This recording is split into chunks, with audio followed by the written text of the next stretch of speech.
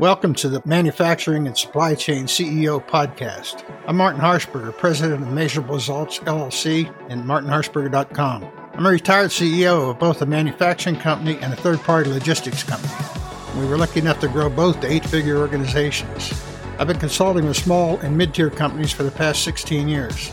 Our mission with this podcast is to provide a forum to help CEOs in these critical industries share their stories, share best practices, and learn from each other. If you'd like to be a guest on our podcast, go to www.martinharshberger.com/apply. Each interview will take about 30 minutes. Thanks for listening. Hi, welcome to this edition of Manufacturing and Supply Chain CEOs. Today I'm with Daniela Green, founder and CEO of Slaypedia. Mm-hmm. Welcome. And, Thank you for having me. Thank you so much for having me. So tell me about your company, what you do.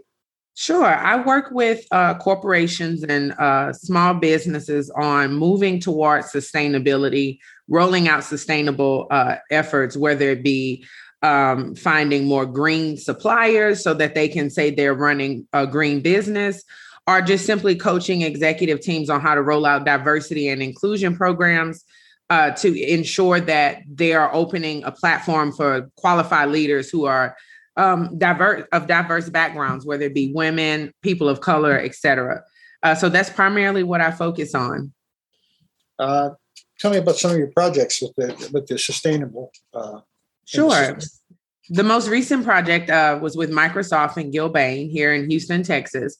And that's simply because they are very hardcore on rolling out diversity and inclusion efforts, meaning how can they communicate diversity and inclusion in a way where they open up trust and also find qualified leaders to come in the organization to represent that change that they're trying to push. Another side of what I do is the governance side, preparing corporations. Specifically, I was working with Amazon, preparing corporations for the shift we're about to see with governance and compliance. Corporations will probably be required to reduce their CO2 levels, have green suppliers or more sustainable products on the market. Manufacturers are probably going to be called to a different standard to ensure that we reduce that CO2 and our carbon footprint to reduce global warming. So those are some of the projects I've been involved with corporations. With individual professionals, I pretty much work with leaders, whether they are women, people of color, women of color, who have outgrown their roles and are not quite sure how to move into leadership or pivot and make that crossover into leadership. They don't really know what part of their skill set is relevant on today's market. And so I'll work with them individually. So it's two sides to the business. One of the things you see, or at least I saw in my career too, is when people, especially technical people, are promoted to the point where leadership there's a different skill set. I mean, it's a totally different skill set. And absolutely. The percentage of folks that can make that transition, or I don't know if it's still the same, but it used to be probably 1 in 10 because of the turnover. So you really help with that process. It says, look, that skill set you got here is great, and you got to expand on that because now you've got to do these other things.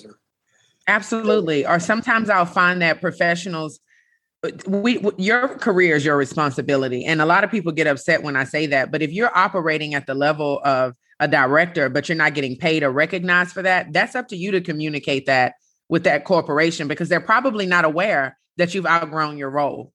And so there's that side. But yes, communicating on, hey, to be a leader, you need to focus more on engaging teams. You need to understand not so much what you bring to the organization, but how the organization is impacting the market. It's a shift in your perception, or it's a shift in that leader's perspective of how they contribute to the organization.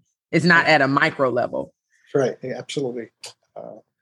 And that's an ongoing problem. It's been, since I started, I was one of the few, I guess, that did make a transition because I was probably better at the management piece than I was at the technical. Mm-hmm. Same. I enjoy people much more. Yeah, I liked it a lot better, for sure. How'd you get started doing what you're doing? I was in corporate America since I was 16 years old. I graduated really young at 16, and I started interning for Floral Daniel. You graduated at 6. I think I was about 15, going on 16 when I graduated from high school. So when I went off to college, Hightower High School has an engineering program. And so I was fortunate enough to secure internship with Floor Daniel, which is Floor right now. But back in that time, it was Floor Daniel. And I interned with them. And that's when I really kind of saw how my engineering skill set applies to a real life situation. And then I went to school for engineering. After completing that, my first job was with Shell Oil. O&M planning is what I did. And then I moved into business development. And that corporate climb from project manager, director to VP started then. And then when you get to an executive level and you start to realize how what that company does impacts the market and what it takes for that company to operate, a lot of the times executives go off into starting their own companies because they get it. They get that bird's eye perception of the corporation and the market and the demand, and they can go off and start their own companies. And so that's one of the luxuries of moving up into leadership. So I think from my perspective, I was in the same boat. I was at Fortune 500 when I started my own company. But I think you're exactly right.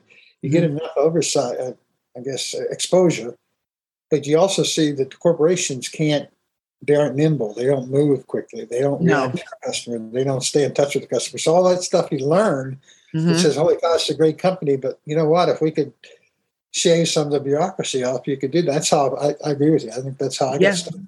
So, but it does. It takes that exposure to see that.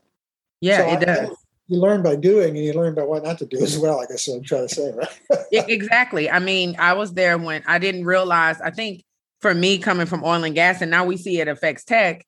It can affect manufacturing as well. I didn't realize how powerful NGOs were, non-government organizations that call out, oh, you're disrupting the bat in the forest when you knock down the trees. Oh, this algae is extinct. I didn't realize how important it was to foster relationships with corporations or entities or groups that can stop business for me.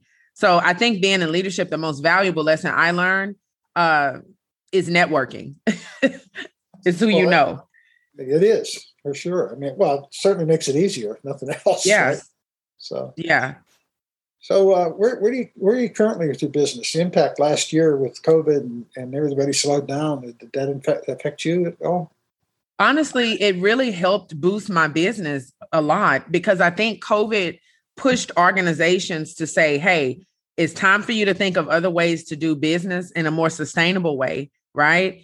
And it pushed organizations to be under this scope where I remember there was a report saying that in California, you could actually see the beauty of the landscape because the pollution levels were down. And so it made it possible that if we could really reduce our pollution output as for corporations having people drive back and forth, do people really need to be in the office? And so a lot of people were reaching out to me, corporations and individuals, on how can they remarket themselves on the market and how can corporations change and reconfigure how they do business. So everyone was scrambling to stay relevant. So I think 2020 actually helped people like myself, because before 2020, working with me was optional. Now working with me is a necessity because you're being pushed in that direction. So yeah. And then for people on the market, I always tell people the word project manager is overused. Now you need to know strategic partnerships with NGOs. Like these corporations are even changing their hierarchical structures. And so if you don't understand how to read a market report and go to your resume and update that, you might sit there for a while. Mm-hmm. That's interesting.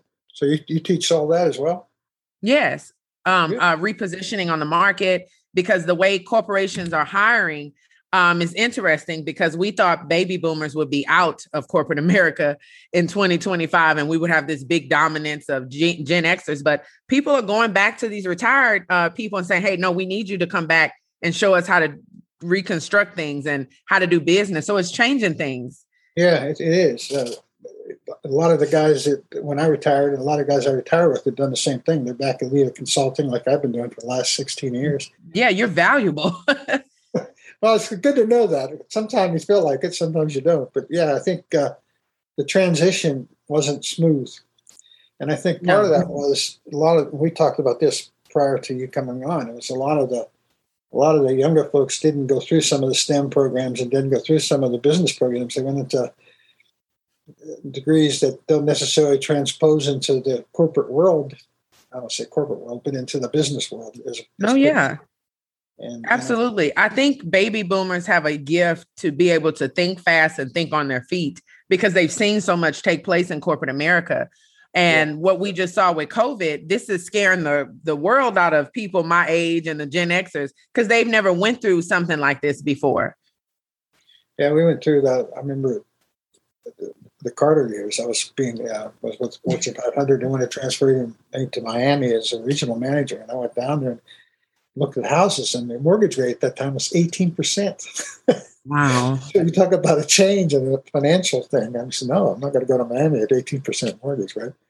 But all that, the .com fallout, and we've seen a lot of ups and downs, and it seems like we always seem to level out again. So let's just hope that happens now. I'm not sure how much of the COVID thing is behind us, and how much is. I hope it's behind us.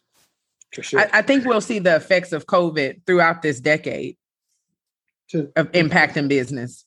Yeah. Oh, I think from the way business is done now, I don't think it's ever going to go back to the way it was. Oh no, absolutely not. I think of these buildings in New York. There's thousands of offices, and a lot of them are empty. I don't know if they're going to fill up again. I read an article and I thought about you.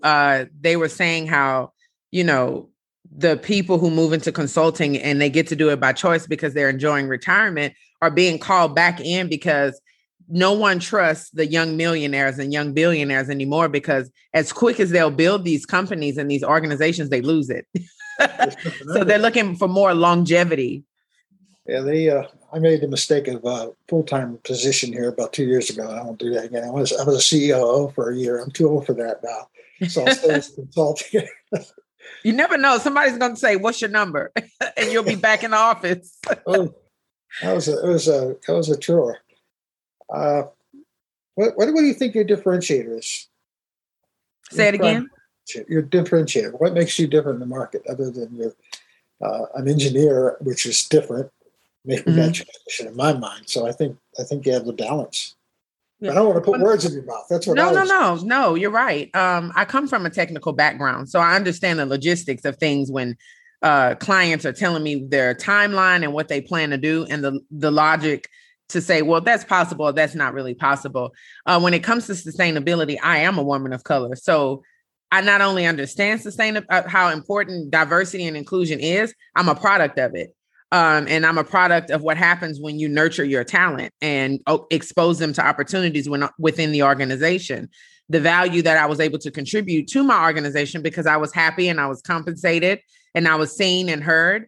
I saved them millions. And so I was able to go off into starting my own company. And I still was able to keep those relationships with companies I'd work with and consult them. And so diversity and inclusion, I come from that. I'm valuable because of my experience.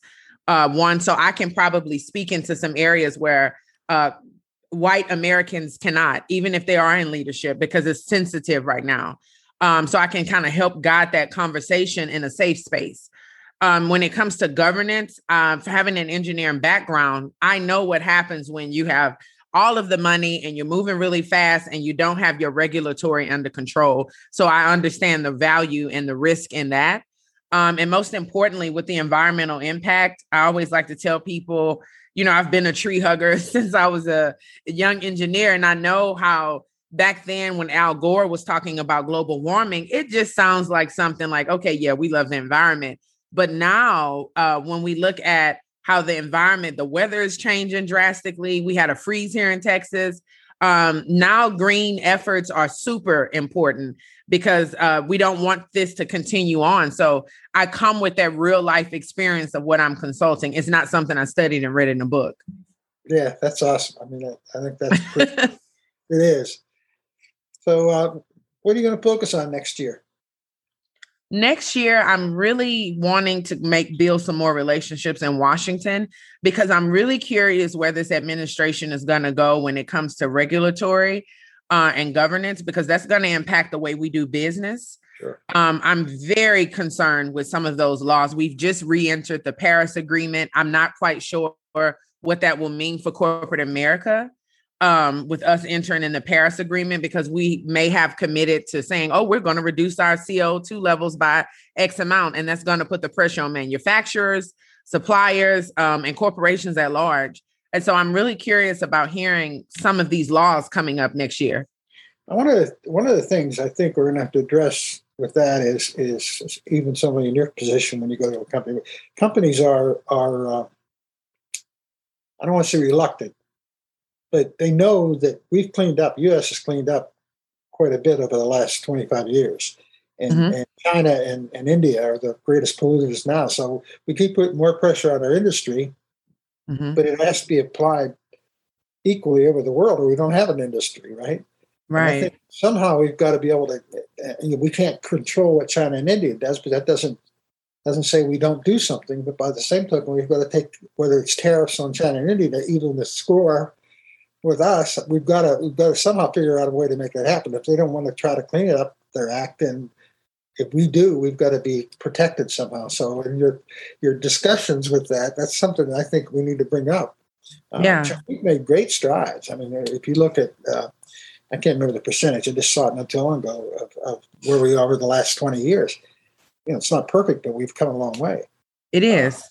In Europe, I had a company in Europe. I think I told you in Germany, and the standards that were there were way ahead of us at that time. I mean, even so much as shipping material, you were responsible for bringing it back. I mean, you just didn't toss anything away. So we're catching on to that. And I think there's more, correct me if I'm wrong, I think there's more cooperation here than we give ourselves credit for. And I think that the problem is there's less cooperation in other parts of the world, and we see that as a threat. Is that true? Do you see that? I'm really glad you asked me this question, because I wanted to kind of ask you a question too.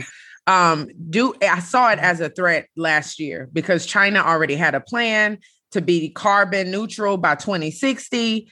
And here we are in the U.S. with literally no plans. And there is this who's better, who's greater kind of competition between China and the U.S. However, that changed drastically as of recently. China has a huge issue now. They may not be number one for manufacturing and supplying anymore. And that's now going to push America in a different place with the GDP, with how we see profits, with people from your background. That's why I say you're golden, because supply manufacturing is leaving China. And it's not because they want to. China recently had this company called Evergrande, and they let them grow to the extent where they have a $300 billion debt. They have no way of paying it back. The government has no way of giving these people who've invested millions and hundreds of thousands of dollars into these companies. And it looks really bad because for people who are not aware, in China, when you buy a home, that's generational money that you had to save up over generations. It's not like here where you have a good job, you can get a home. So these people lost their money, and now China's banks are claiming to be insolvent, 128 banks. So we may see them go from our number two, that's the number, they rank number two in the biggest economy. I think that's going to push the US into being much more innovative. India was highly impacted by the COVID vaccines not being widely available. And so my question, with all of this being here and this great shift coming back to the US, do you think this is something where we'll see an opportunity, or is this a missed opportunity and we might need to stay away from overcommitting? Everybody I've talked to in manufacturing, and I do this a couple times a week, is pretty bullish on manufacturing. We should have never outsourced to the level we did to begin with.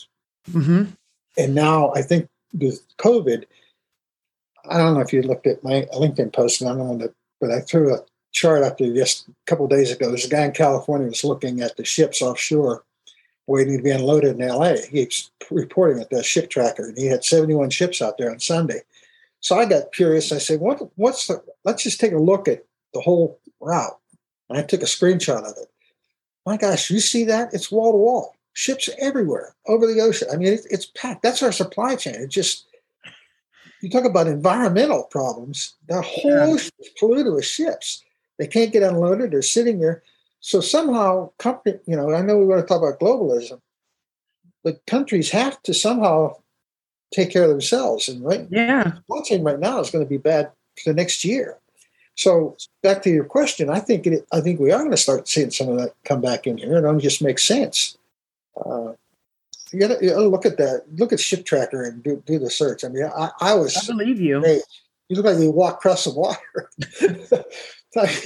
So, but when you look at that, that's our supply chain.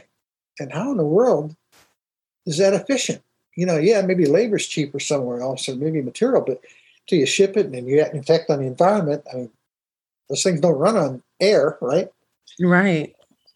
Plus all the waste they're dumping out. So, when you consider all that, I think you got to consider the whole picture. We don't do that. We do it in pieces, right? We look at cars, we look at cows, but let's look at the whole picture. The whole picture is, right now they're probably wasting more fuel, diesel fuel, and polluting more, or adding more carbon just in shipping plastic toys from China to the U.S. What sense does that make? Yeah. And then now with them facing this huge financial crisis, it's opening up a market. I think some people say Malaysia may take up some of that slack, Taiwan, maybe South Korea, maybe some parts of India, but everybody's really looking at the U.S. Yeah. Well, it's going to be interesting. It is. I can't wait to see what happens. Well, listen, how can people get a hold of you to talk to you? Sure. You can follow me on LinkedIn. It's linkedin.com/Daniela Green International. My handles for Instagram is instagram.com/Slaypedia. And then for Facebook, facebook.com, twitter.com/Slaypedia. So that's how they can find me. Slaypedia. I had trouble with that. So SLAY. It's okay. Anything else you want to add about your? No, I'm always excited to take on new clients, whether you've outgrown your role, you've been in that position for X amount of time. I'd love to have you come to a free session so you can see how I work and how I operate and how I build my clients up and reposition their resume, because it is the time of year to consider what part of your skill set is relevant right now, because we only care about the fires we need to put out. So with where's the demand and how can you meet that as a professional? Awesome. Well, thanks again for your time. Thank you so much for having me. This has truly been a pleasure.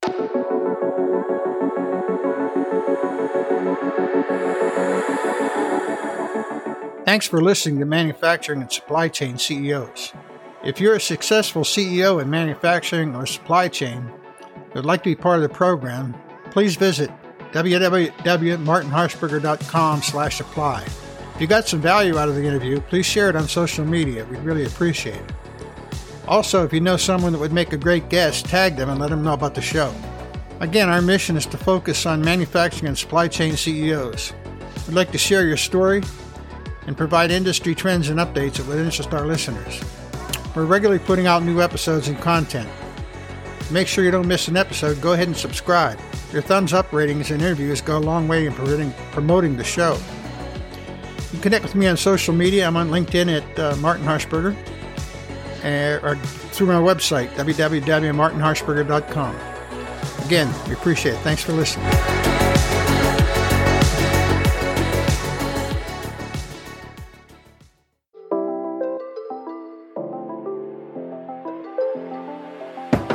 Thanks for listening to the Thoughtful Entrepreneur Show. If you are a thoughtful business owner or professional who would like to be on this daily program, we have an audience of over 120,000 that we would love to promote your story to.